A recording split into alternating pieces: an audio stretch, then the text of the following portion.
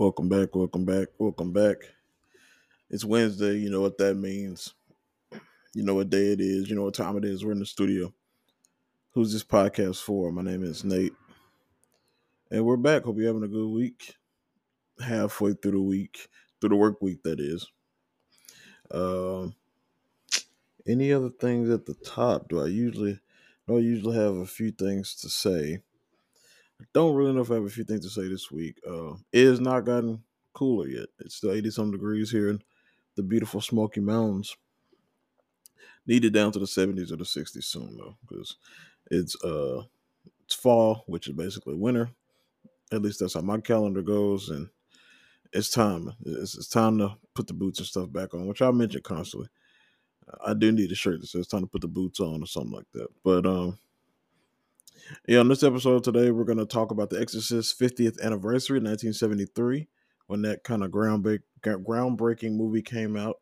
I went to see it in theaters Sunday evening. And then after that, we're going to go to MovieWise, our favorite YouTube channel, and watch two different videos. The first one is everything you need to know about aspect ratios. I already have that queued up, but I wanted a few minutes on The Exorcist first before we get into that. If you don't know, if you've been living under a rock, I guess. Like I said, The Exorcist came out in 1973 by director William Friedkin. Rest in peace, he died not too long ago. Here's the description. Something almost beyond comprehension is happening to a girl on this street in this house, and a man has been sent for as a last resort. This man is the exorcist. 12-year-old Reagan McNeil begins to adapt an explicit new personality as strange events befall the local area of Georgetown.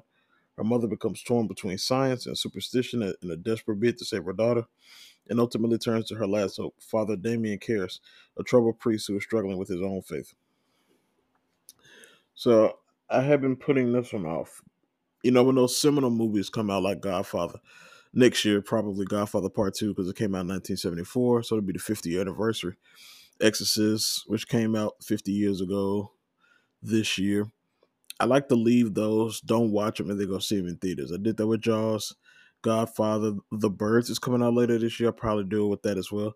Exorcist, next year, probably Godfather Part 2. I've already seen Chinatown, but um, I think that came out in 1974. So if they're gonna do a 50th anniversary of that next year, I will go see it in theaters, even though it's on TV a lot right now on Sling, and I watch it a lot. But I like to save those big ones for moments like this. Like I saw Citizen Kane in theater before I ever saw it at home. I just think that's the way, you know. And I wouldn't trade those experiences for anything in the world. Honestly, those are the reasons why I go to a movie theater now. Except a few things here and there. We'll have a few of those coming up soon. And we'll get more reviews going, I think, soon as these last few months kind of roll in. But I want to talk about The Exorcist briefly. I didn't know what to expect going in. Well, I did because I've watched a lot of videos on this. I have this habit. I just can't help it. I watch a lot of YouTube videos on movies that I'm interested in. I was interested in the old school Exorcist.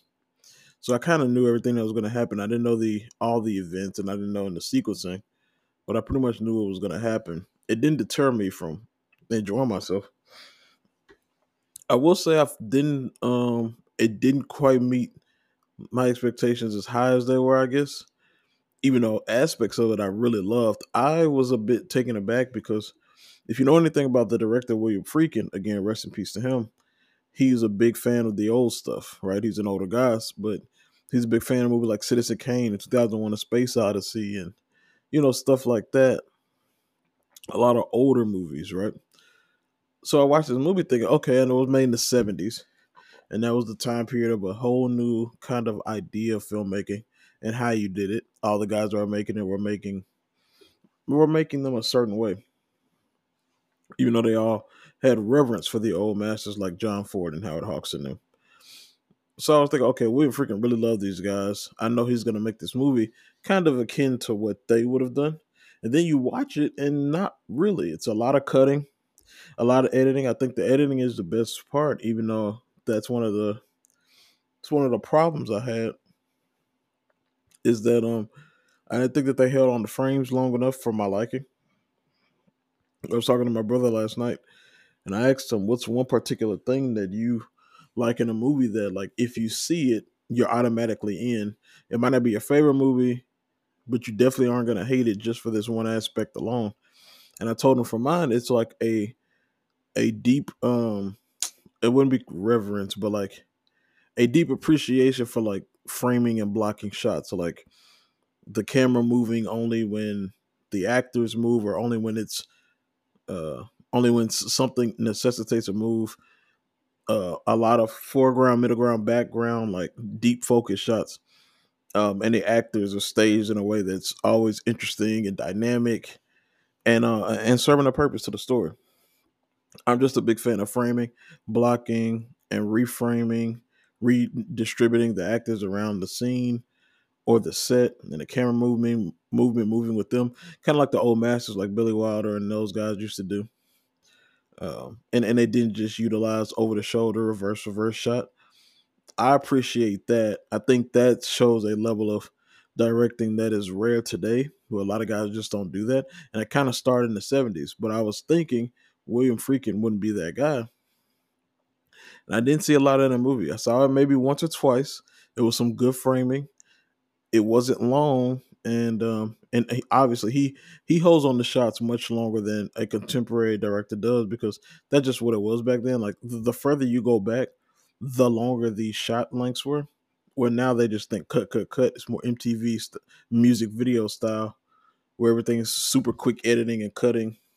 Back then it was a little bit slower, but even faster than it was if you went from 1973 back, which is, you know, what I've been getting more and more into. So I was a bit disappointed in the directing. It wasn't as much of that old classical style as I thought it would be, considering William Freaking loves the old classical movies.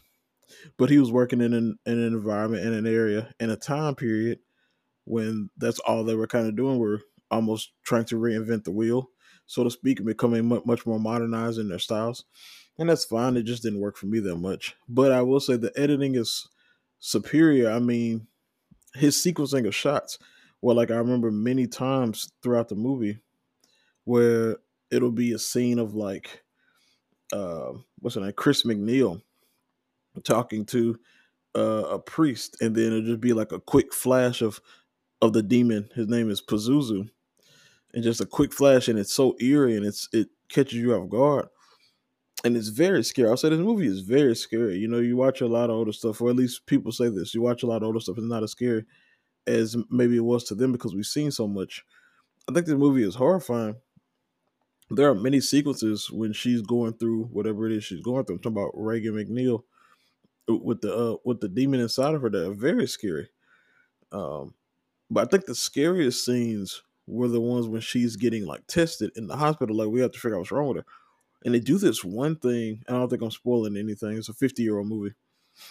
They do this one thing where they like put this like glob of something on her neck, um, put a needle in her, and I guess numb her down, and then like put this trach in her and pull it out, and his blood squirts out and it's sticking out of her neck, and she's in complete like pain, like. And her mother watches on, trying to figure out what's wrong with her, and they do like they put this like head contraption on her, and it's loud and it's wearing. It was, I will say, it's about the sound design. It's very loud, sometimes too loud. I don't know if that's what William Freaking wanted. I know he has remastered this movie a few times over the years, for quote unquote modern audiences or whatever, and modern movie theaters. Uh, Very loud at times, almost too loud. Not even almost. It was too loud. I don't know if that's my AMC or if that was him, but yeah, I didn't like that at certain times. But at certain times, it deemed very effective. Where like you hear like small things in the theater, you're like, is that somebody in here? But like, no, that's part of the movie. Created a very chilling atmosphere, I must say. But all the stuff in the hospital is bad. There's a scene when she like where they show the needle like going in her, like drawing blood or whatever. And I hate that kind of stuff, and it was just tough to watch, man. It's very scary stuff, man. Like when somebody like doesn't know what's wrong with you and they're trying everything, putting this girl through all of this pain, like it's just like, man, that is tough to watch, man. But I think without a doubt, the last like 20 to 25 minutes of the movie is great. When Father Marin, and I know you've all seen the shot when he gets out of the cab and he he's standing outside, and you have the light from the light on the post on the corner, and the moonlight is just shining into the window, and he's just standing there. From that moment on, when they call him in to the end, is pretty flawless stuff. It's absolutely stirring. There's little music. It's engaging. It's horrifying. It's very sad too. I think of the scene when Karras has to leave the room because Reagan is using his mother as a as a like emotional point to get him out of his head. And Father Marin told Karras, "We have to stay, in the room. Like you can't let her get to you emotional wise because it'll take you out of it."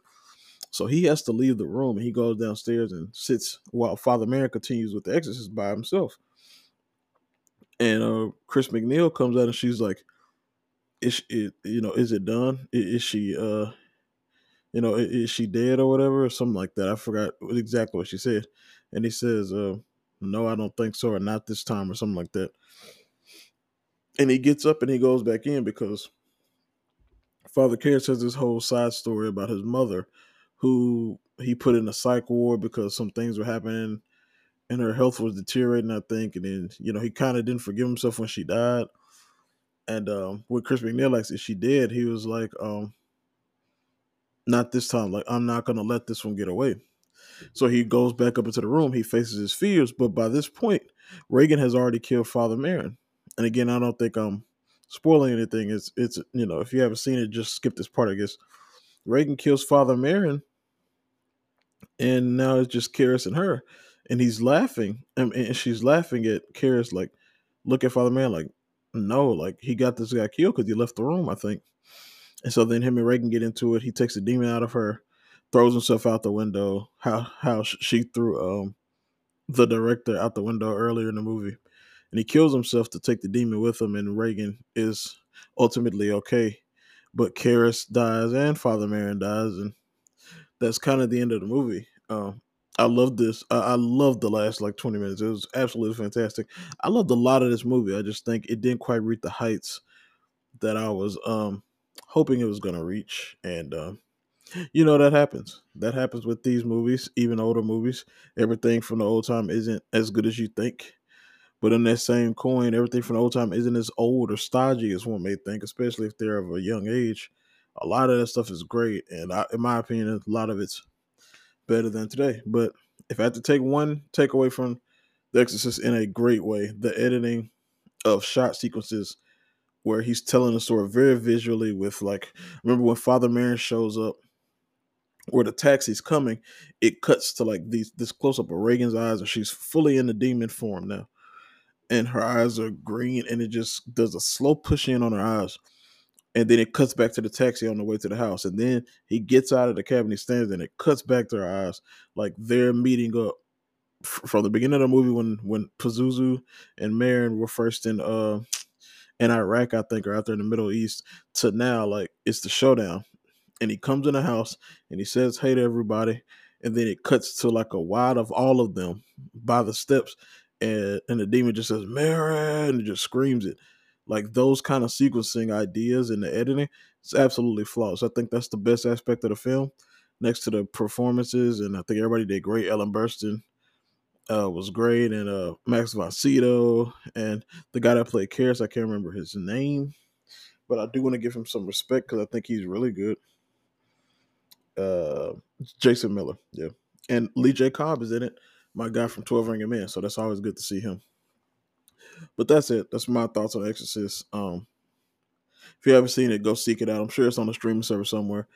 And if it's coming to your town for the 50th anniversary, probably not because it already just passed, I think. But if you got to see it, I don't think you'd be disappointed. I wasn't disappointed. It was fun. Just I had a few nitpicks, but I think that's okay ultimately.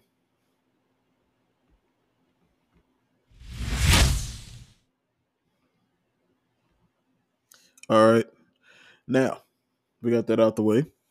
We're gonna jump into MovieWise, our buddy on YouTube. Get on over to him and subscribe to his channel. MovieWise.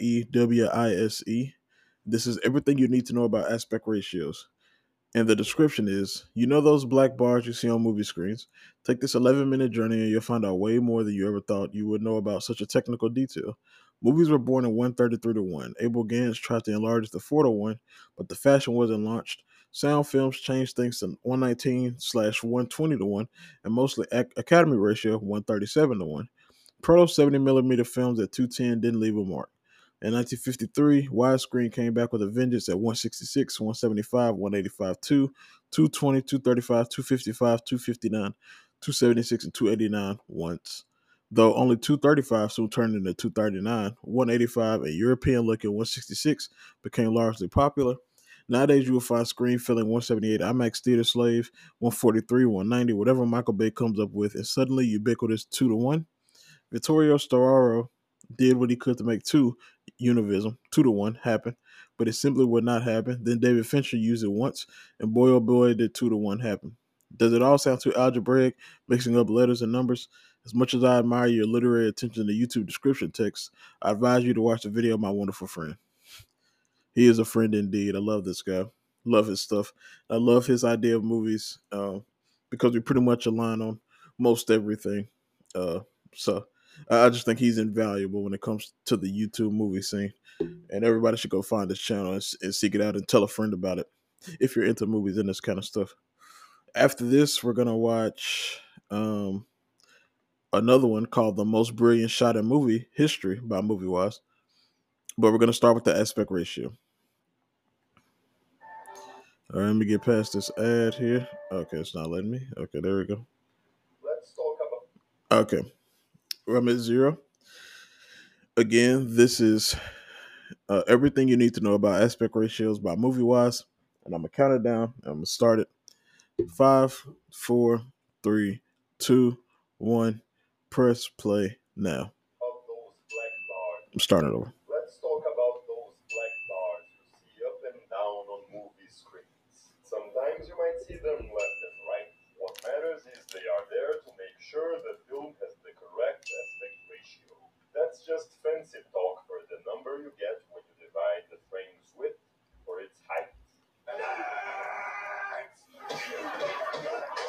So why? So all an aspect ratio is when you divide a frame's width by its height.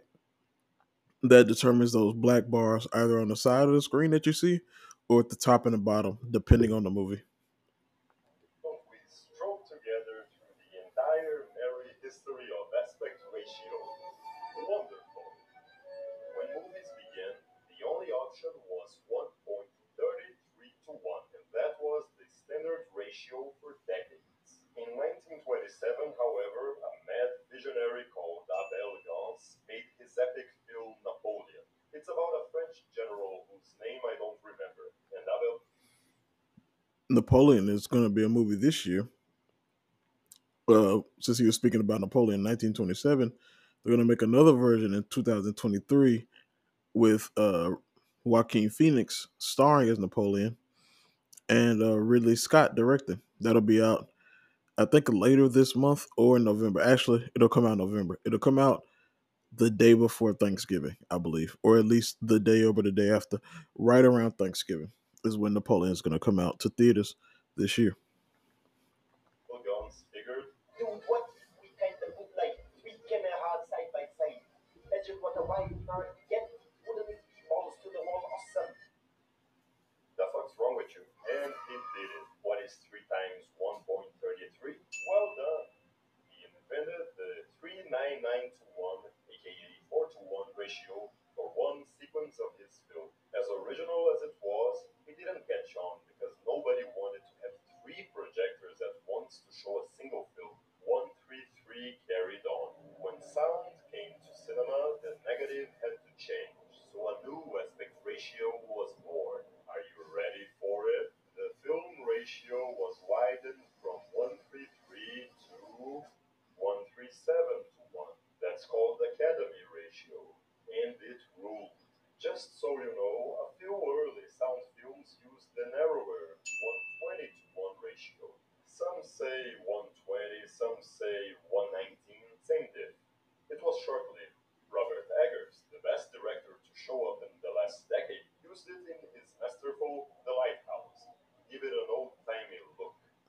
I love the lighthouse. And one of the ways that he achieved that old timey look is that aspect ratio of 119 to 1.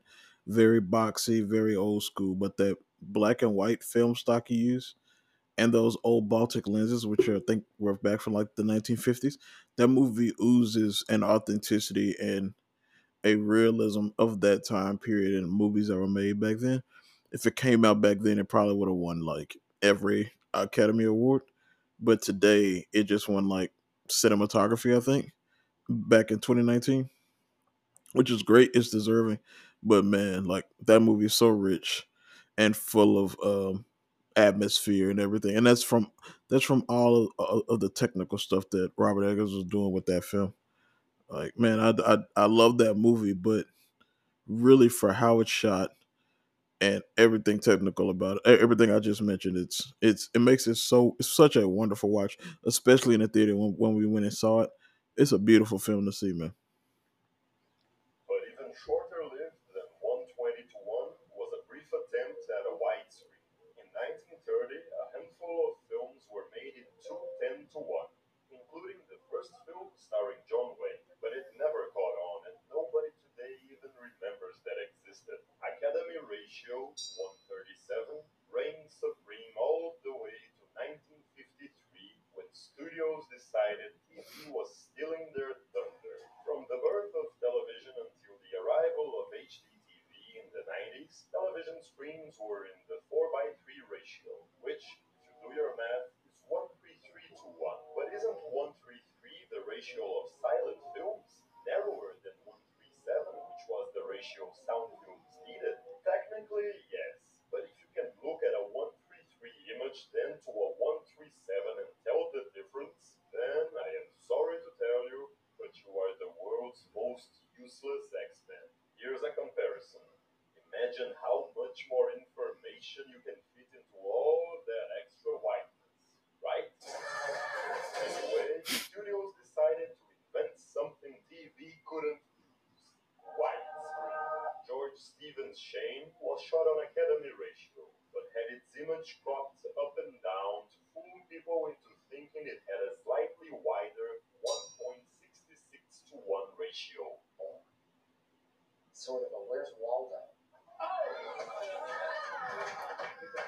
Let me go back quickly. Shane looks so beautiful by George Stevens, another master that they don't talk about much because of the willingness to only talk about people from the '90s and up, except like Spielberg and Scorsese. But George Stevens is a guy who's been kind of lost to time and his movies, but he's an absolute wonderful director and filmmaker. 1. George Stevens' Shane was shot on Academy ratio, but had its image cropped up and down to fool people into thinking it had a slightly wider 1.66 to 1 ratio. Sort of a Where's Waldo?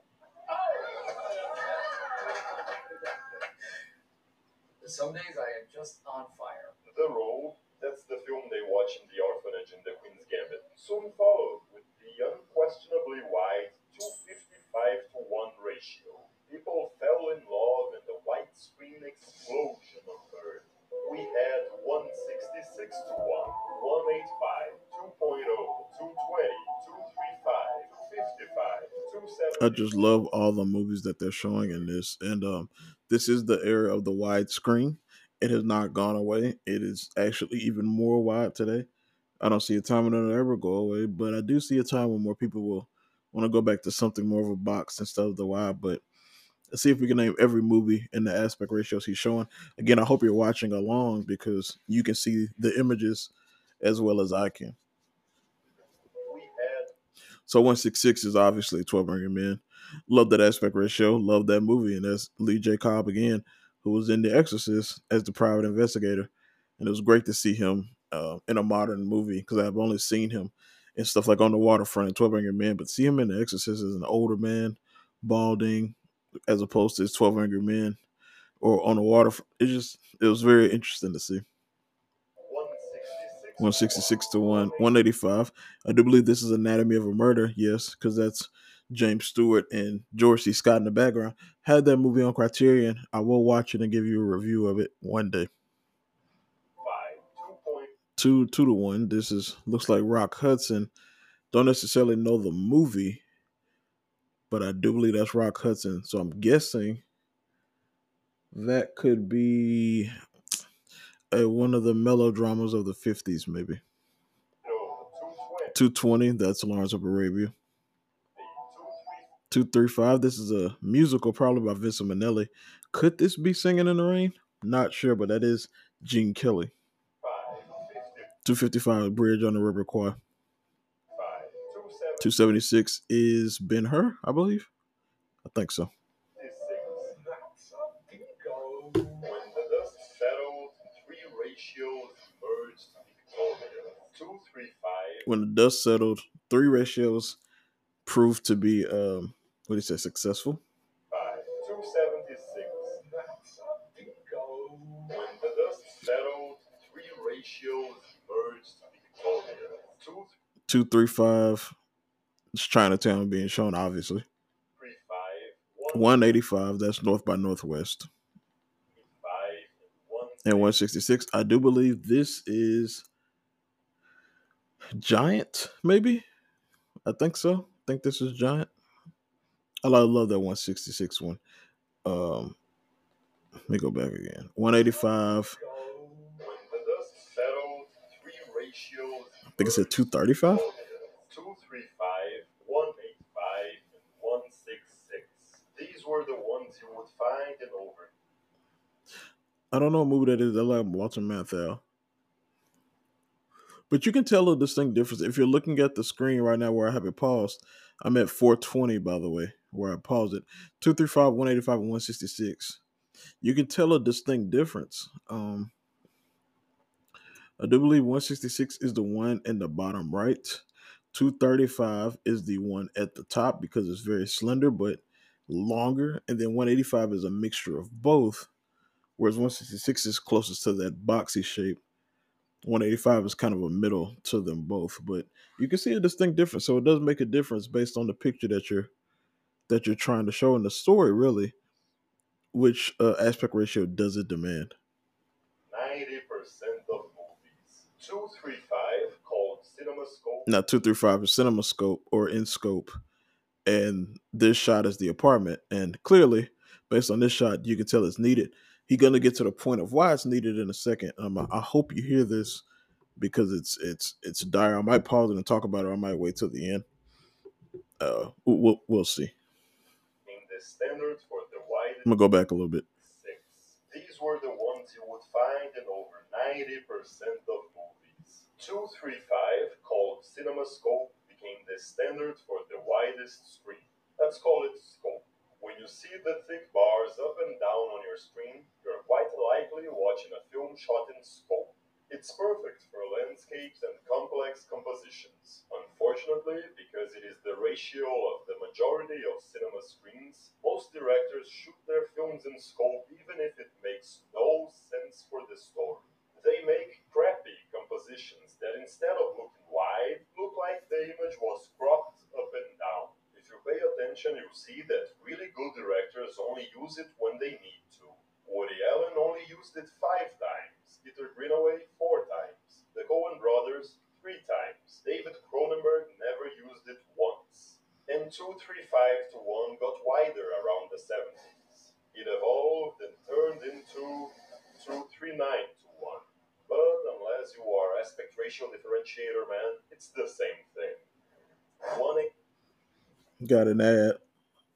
But I love that part where he talks about 235 being abused now because most screens are that wide naturally. So in these multiplexes, so movies that don't even need scope are using it, or they're not even framing and comprising their shots to need it. You basically using all of the frame.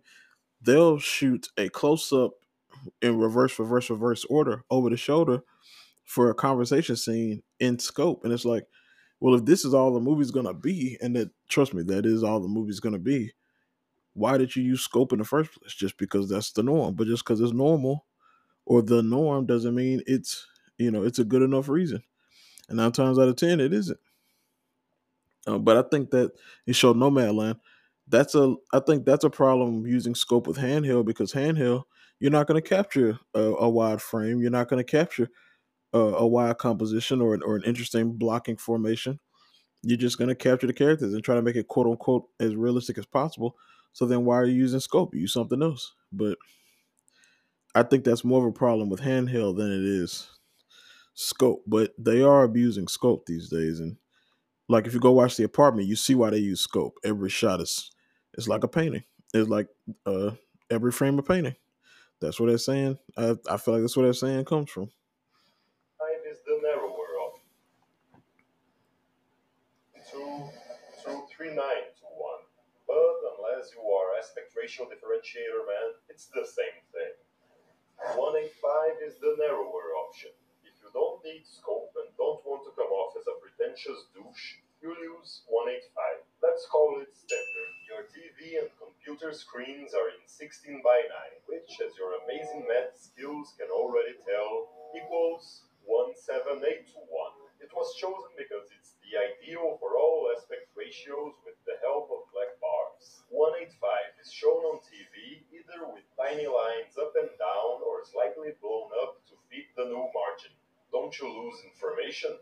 If perchance a director put important visuals on half a pinky nail's worth of space, then he deserves to get punched. And 166 to 1 also turned out popular, but used way more often in European films. So, whenever a director wants to be artsy, I have an aspect ratio just for you. Robert Eggers used it in his excellent The Witch, and more recently, Maggie Gyllenhaal used it in her unbearable The Lost Daughter. When it's on your screen, you'll get some narrow lines on both sides. It can also be blown up without losing anything important, but you might lose that European flavor. Ooh la la!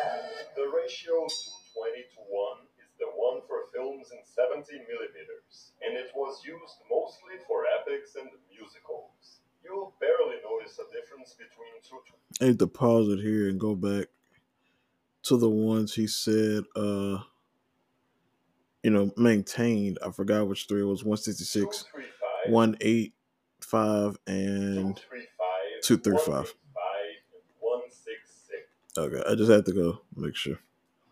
The ratio 220 to 1 is the one for films in 70 millimeters, and it was used mostly for epics and musicals. You'll barely notice a difference between 220 and a normal scope, but its films usually boast great cinematography. Just check Kenneth Branagh's Hamlet, the greatest film ever made. Some 70 millimeter films use the super wide ratio 276 to 1. Only enormous, big budget spectacles dare to go that wide. And like never made. The ratio 220 to 1 is the one for films in 70 millimeters, and it was used mostly for epics and musicals. Never made. Some 70 millimeter films use the super wide ratio 276 to 1. Only enormous, big budget spectacles dare to go that wide. And like Chinese Gordon, it died at Khartoum. Tarantino brought it back for one last hurrah with The Hateful Eight, which, ironically, just might have been the worst type of film to use such a wide image, taking place almost entirely indoors. A fun attraction in the 50s and early 60s was Cinerama, a type of large, curved screen that required films to be shot with three lenses. So I think it's interesting to talk about the Hateful Eight, where QT used 276, which is a very wide aspect ratio. And most of the movie, if you know the Hateful Eight, which is a great film, by the way, most of the movie is indoors, so you don't capture those vistas like you really want that 276 to capture, except at the beginning. And it's absolutely stunning and breathtaking. But then the rest of the movie is indoors, and you're focusing on close ups. So again, why are you using this big wide aspect ratio if only for like 10 or 15, 20 minutes of your movie, and then the rest is not even being utilized properly? It's just a question. And again, I love the Hateful Eight, but that is a question to ask.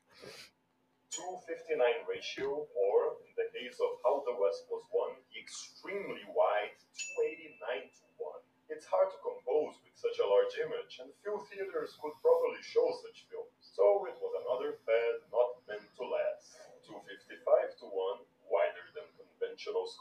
prospered in the 50s, used for colorful movies, mostly musicals. Then it died. Damien Chazelle used it in La La Land, specifically to pay homage to such musicals. Normally 16 by 9. Oh, right, 178. Almost forgot about it. It's for TV shows because it fits the screen. Most cameras have it set as default, so if you want to make a theatrical movie, use any other ratio, so you won't look like a hack who can't even change his camera settings. By the way, in the 50s, a few films used the 175 ratio. It didn't set the world on fire. Normally, 16 by 9, scope, standard, artsy-fartsy, and 4 by 3 would be the only ratios you would encounter. However, So let me go back and make sure set the world on fire. we Normally, detail this. 16 by So 16 by 9, 9. which is 178, which is basically for TV. Shouldn't use it in a movie. If you're going to use a movie, instead of 178, use 185. This is 239, which is scope. Scope, standard, 185 is standard, which we talked about. 166, which is like 12 Angry Men, European. artsy, and 4 by And 137 with 4 by 3, which is the old school. 3 would be So you got 16 by 9, 239, 185, 166, 4 by 3. Or going from the bottom, 4 by 3, which is 133 to 1. 166, 185, 239, then 16 by 9, which is 178 to 1. Those are basically the 5 he says you need to know. only ratios you would encounter. However, with so much technology these days, today we have even more aspect ratios going around than in the 50s. What the hell is even that? IMAX is an upgrade to 70mm film and gives an insanely big image at 143. It's big on the correct IMAX theater, but would just be another Academy ratio for your screen. That's why they crop it to 16 by 9 on TV. Another IMAX option is 190 to 1. What's the difference between that and standard 185? Now here's the weirdest story concerning aspect ratios. Vittorio Storaro, who is arguably the greatest cinematographer of all time, once stated the perfect ratio is not any of the common ones, but the precise 2-to-1. He called it Univision. Everyone ignored him. Storaro practically single-handedly kept that format alive all the way to 2013, when popular director David Fincher decided to use it for House of Cards. And everybody on Earth went, David Fincher used an unusual ratio. He has likes for that 2-to-1 pie. and boy, did it blow up. You'll find it on The Crown, Stranger Things, The Witcher, Midsommar, The Great 30 Reasons Why, Jurassic World, The Morning Show, Chernobyl, The Last One You Know. That you. The 2.0 aspect ratio is the movie equivalent of when you tell a joke, nobody hears it, then someone repeats it louder and gets praised as the funniest wit in society. Lightning Okay, here's the lightning recap. thick bar Thick bars on the sides. on the sides, 137. That's 137 to 1. Thin lines on Thin lines on the sides, 166. the sides, 166. Fits the screen, Fits the screen, that's 178, I believe. 178. Thin lines Thin lines at the top and bottom, 185. up and down, 185. Those lines Those lines, but a little bigger, 2 to 1. 2.0. Thick bars up and Thick bars up and down. I think this is 239 scope. down, 2.4. That is all. He said that's all. That's all you need to know. He said 2 to 4, but basically 239 or 2.4. 2.40, 2.39 to 1, that's scope. Thin lines up and down, 185. Those lines put away, 2.0. Thick bars up and down, 2.4. That is all. And now our feature presentation, Lawrence of Arabia, presented in its original Ultra CinemaScope letterbox format. Go Family Guy. Watching. If you enjoyed this video, please like, subscribe, and share it. I will see you next time, and this is MovieWise. Yep, that's it on that. Now you know a little bit more about aspect ratios. You're welcome.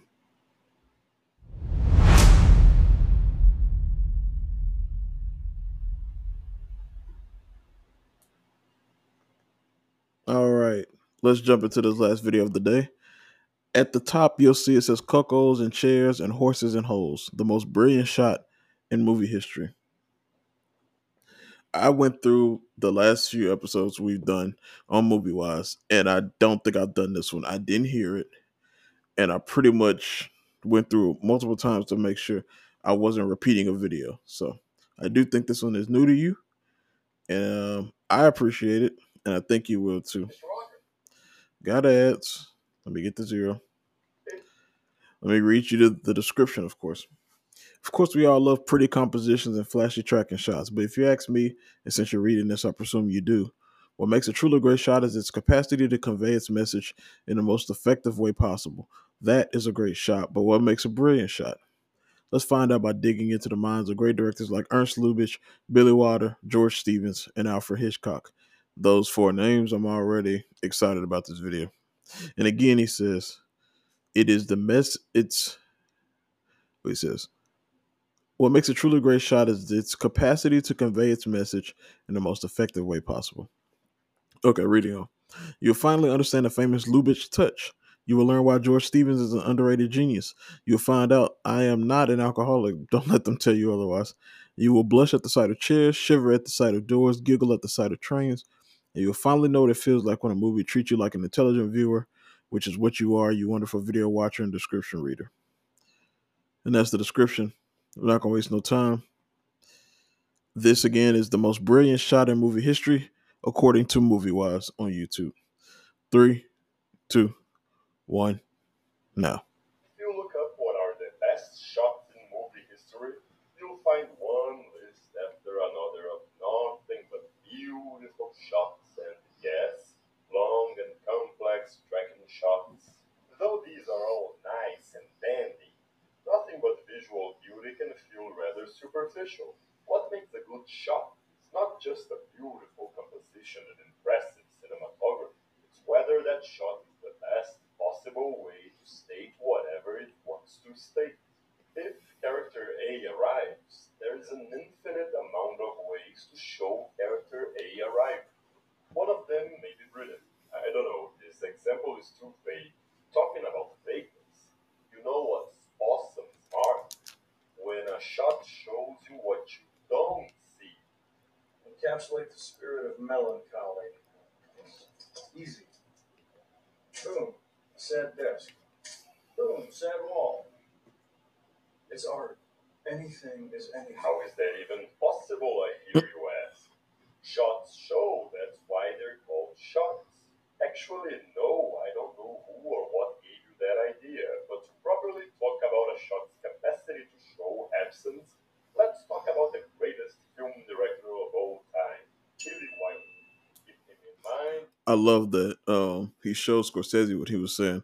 Talk about the greatest film director of all time, and then he shows Billy Wilder.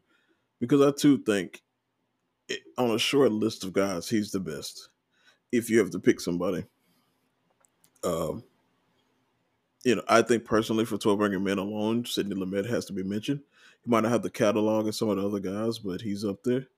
And Scorsese is one of the best of all time. I just don't think it didn't translate enough for me. I would have loved more stuff like Raging Bull.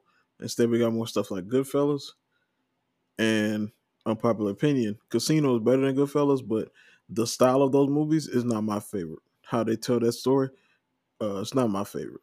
I prefer something like Raging Bull from him, which I do think is a perfect movie and his best. But let's continue. Will come up again in a short while. Billy Wilder had a sign on his office which said, "How would Lubitsch do it?" And who is Lubitsch and why didn't I lead off with him, I hear you ask? Ernst Lubitsch was Wilder's idol, the creator of what is now called the Lubitsch touch. But what is the Lubitsch touch, I hear you ask? Inquisitive today, aren't we? The Lubitsch touch is to cinema what the word metaphysics is to drunken midnight conversations. As in, you hear it, inquire about it, get a confounding reply, and smile and nod in ignorance, pretending you understood it.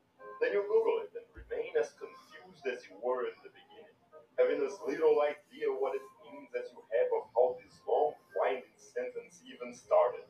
Full stop. But lucky for you, Mr. Movie Wise is here to clarify. The Lubitsch touch, I mean. I I still don't really get what metaphysics are all about.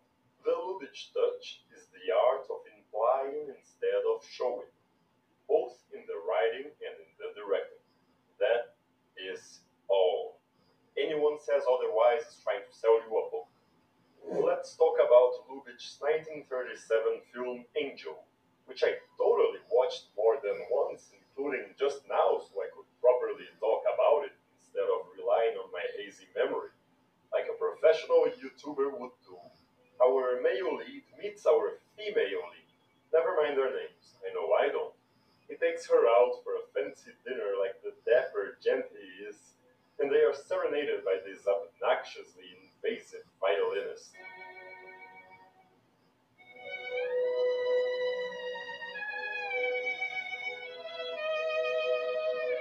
I hope you're seeing the screen. The theme he just improvised becomes their music.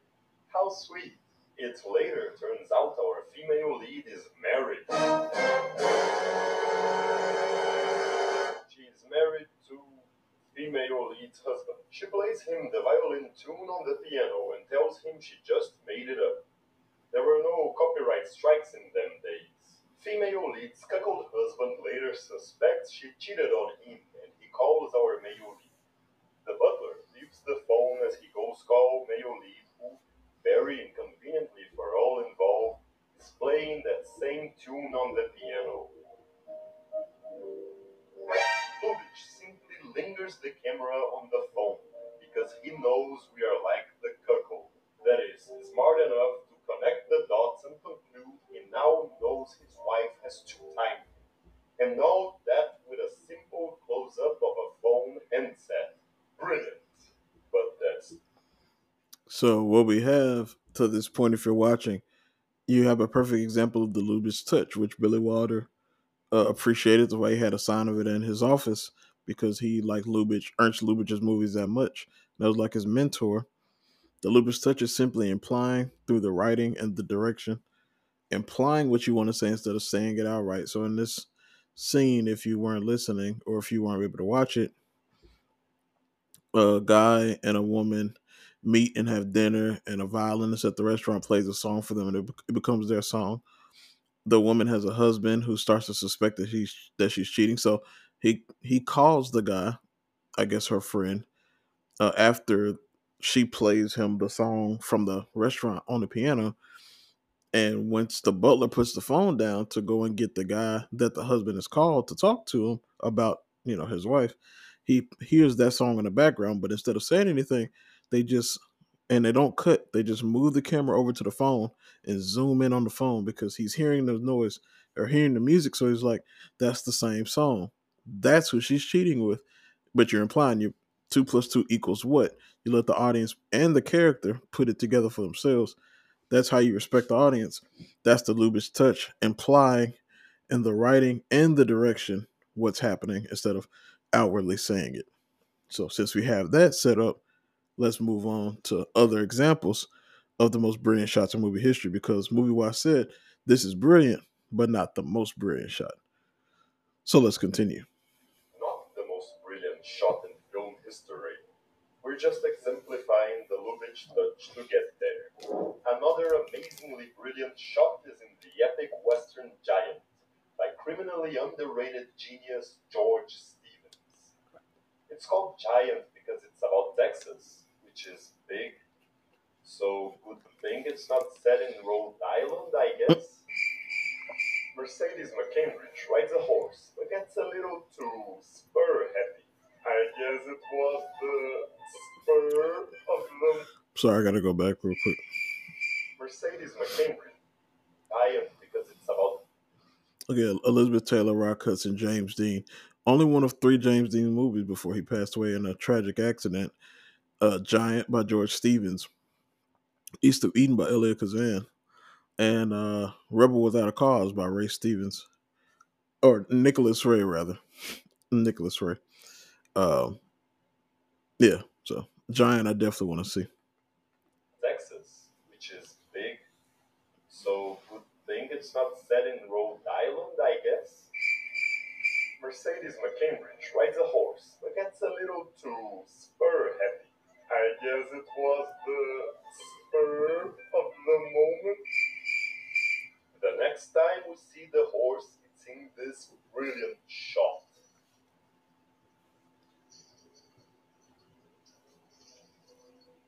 I call it brilliant because you can tell exactly what happened by just looking. Notice how all the weight is concentrated on the left of the frame. The dark looming house accentuates how empty is the light right of the frame. It gives the impression that something is missing.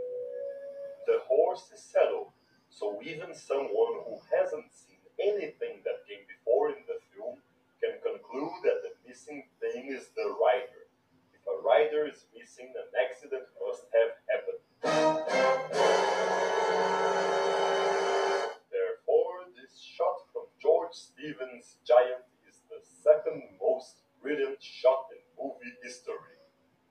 No, this is not the most brilliant shot I'm here to talk about. It just looks better as a thumbnail than a door in black and white. Spoiler alert for the video you're watching. Ever pure Oh, got ads. Remember, George Stevens' Giant is the second most brilliant. Hasn't seen anything that. Notice how all the weight is concentrated on the left of the frame. The dark looming house accentuates how empty is the light right of the frame. It gives the impression that something is missing. The horse is saddled, so even someone who hasn't seen anything that came before in the film can conclude that the missing thing is the rider. If a rider is missing, an accident must have happened. Therefore, this shot from George Stevens' Giant is the second most brilliant shot in movie history.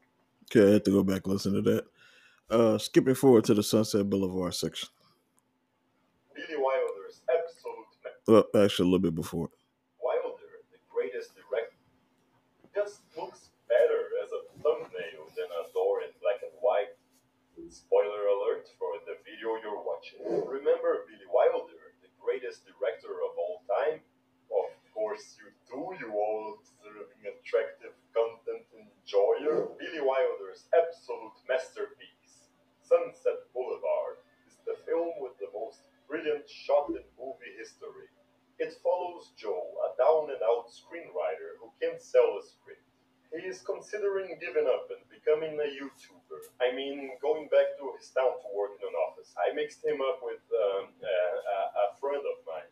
Then he meets Norma Desmond, a forgotten aging movie star from the silent era, and she's only 50. Times used to be tough. Norma Desmond is a delusional and insane narcissist who considers herself the greatest star of all time. I am big. It's the pictures that got small. She hires Joe to write a screenplay to be her comeback. I didn't know you were planning to come back. I hate that word. It's return. What's the difference? Isn't a comeback a return? Let me check a thesaurus. Yes, it is. What a petty semantic complaint. She must be a humanities major. Where were you born? I mean, what sign of the zodiac? Yep, she's a humanities major. You can add that to her list of deviances. Sagittarius. I like Sagittarians. You can trust them. Thank you. Joe moves to her house and inquires Norma's butler and ex-husband. It's a queer dynamic. Why there are no doorknobs in the house? The doctor suggested it. What doctor? Madame's doctor. Madame has moments of melancholy. There have been some attempts at suicide. Keep that in mind. Later, in Norma Desmond's New Year party, Joe finds out that there are no other guests. And this woman What did the butler say? Let me go back. Attempts at suicide. The doctor suggested it. What doctor? Madame's doctor. Madame has moments of melancholy. There have been some attempts at suicide. Keep that in mind. Later, in Norma Desmond's New Year party, Joe finds out that there are no other guests, and this woman who made him move to her house and bought him a new wardrobe and gifts wants to get in his pants. Not a very observant writer, are you, Joe? He says he's not really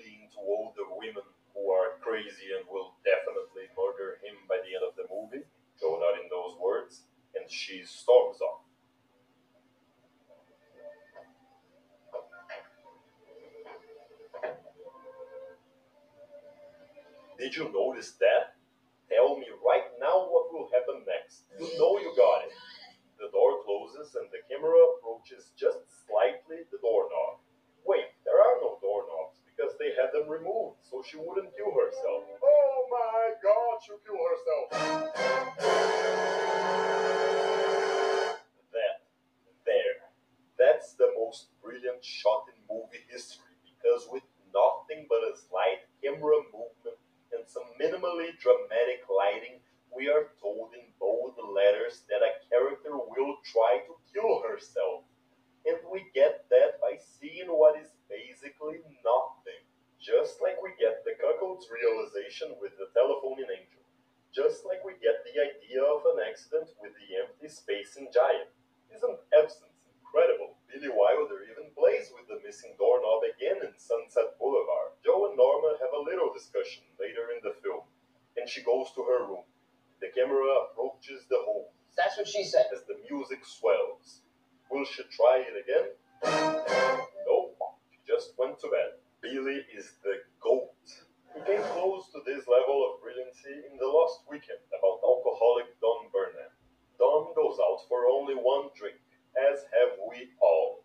And to show how well he kept that promise, Billy fakes to this shot.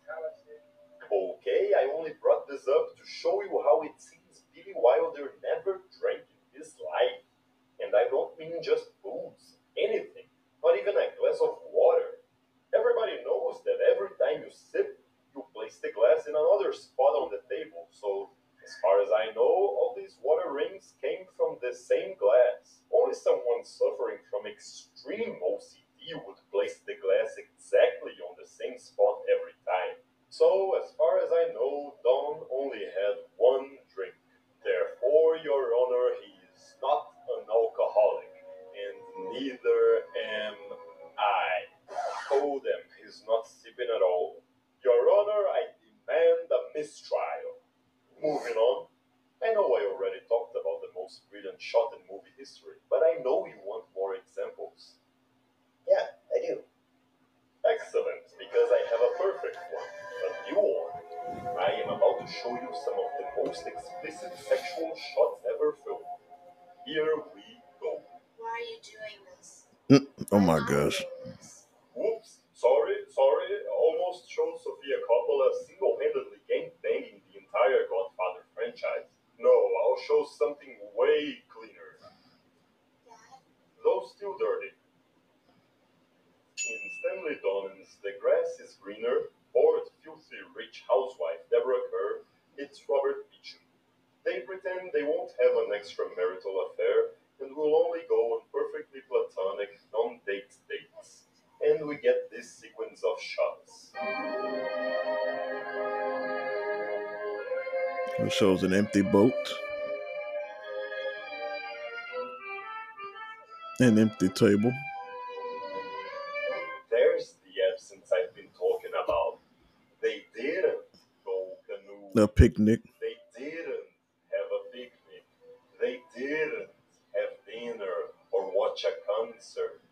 Where are they? What are they doing? Oh, right. Stop it. Get some help. These are all events in the same day. So if you think about it, every new shot is like a new position. then it shows the door This is closing. why these are among the dirtiest shots ever shown in mainstream cinema. Moving on, in the golden age of So now a little bit of a history lesson on the production code in Hollywood. Hollywood, there was a Says the golden age of Hollywood ran from roughly about 1927 with the introduction of sound to about 1967 when the Hayes Code and the production code and things of that nature kind of ended that about 40-year period from 27 to 67. It's considered by most the golden age of Hollywood. production code regulating what films could show, so they had to be discreet. Nowadays, you can just shoot your double. That's hard concentration. Have your scene as much as you want, but in the good old days, directors had to get creative to imply their double head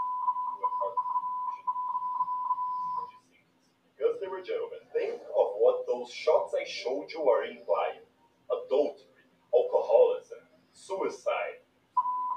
And that they are all cases of creative directors circumventing the production code and having your filthy mind fill in the blanks. Speaking of your filthy mind, remember the of creative directors circumventing the production code and having your filthy mind fill in the blanks. Speaking of your filthy mind, remember the ending of Alfred Hitchcock's North by Northwest, the movie that influenced every James Bond film? It's going to be a long night. True. I don't particularly like the book I started. Uh, You know what I mean? Let me think. Yes, I know exactly what you mean. It ends like this.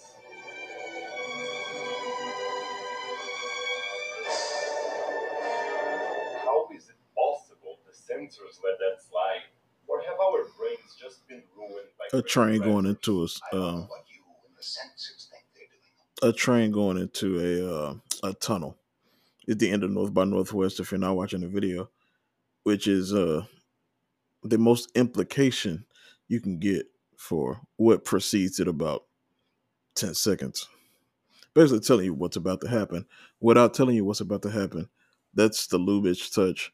That's implication.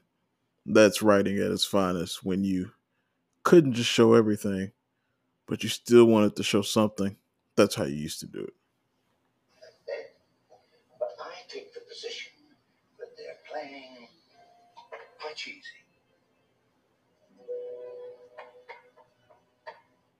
Thank you for watching, and if you enjoyed this video, please like, subscribe, and share it.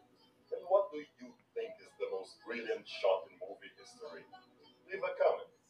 I will see you next time, and this is MovieWise. Yep. Thank you, MovieWise. We appreciate it as always. Again, go over there and follow him on YouTube.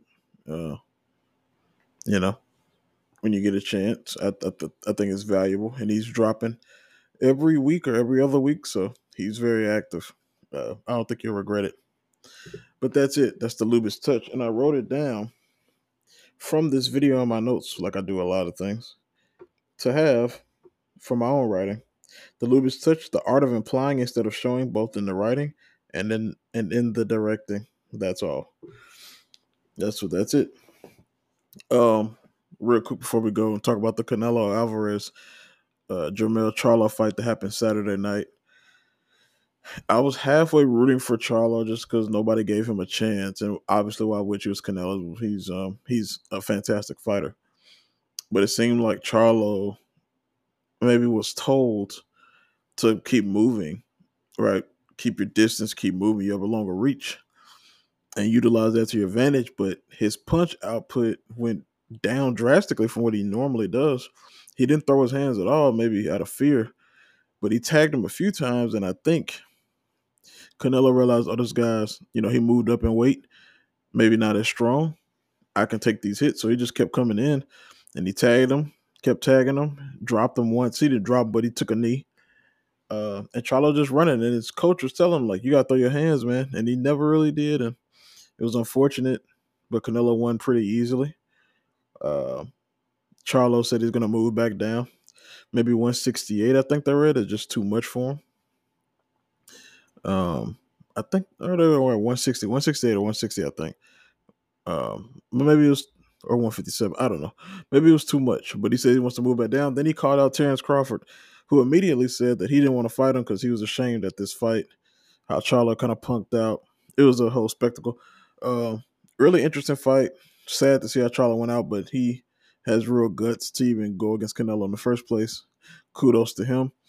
Now, what we're looking forward to, what I've been watching, highlights of all morning, is David Benavidez, especially his last fight against Caleb Plant, who Canelo beat already.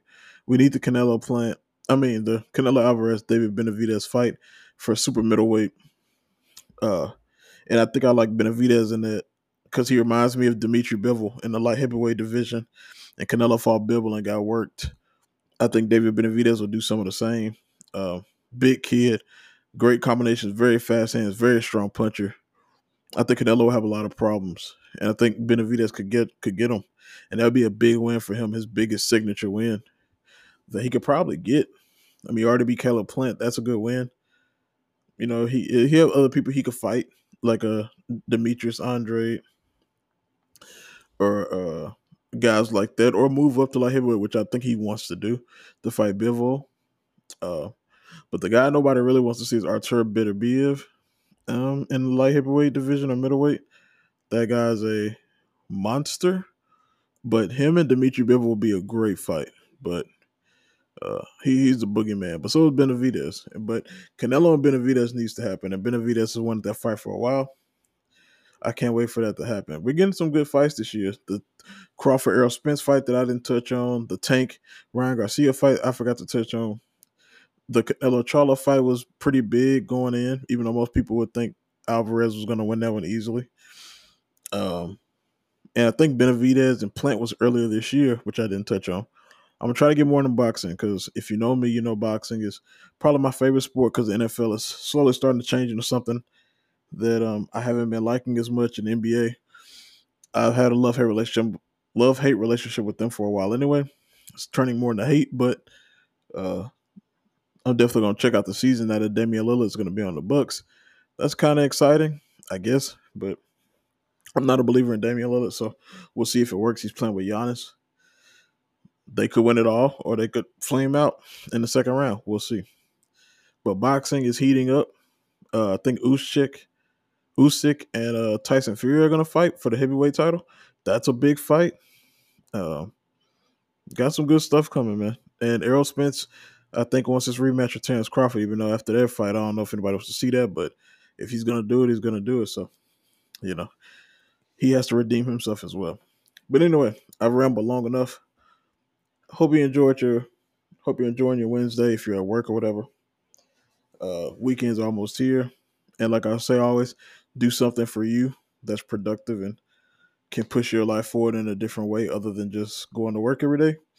Try to find that hobby or passion and turn that into a commerce for you. And then it can become your job. And then you can love what you do every day. If you don't already. It's only for the people that don't already. And that's not just for you. That's for me too. This is advice from me as well. But thank you for listening. I appreciate it as always. And yeah, that's all I got.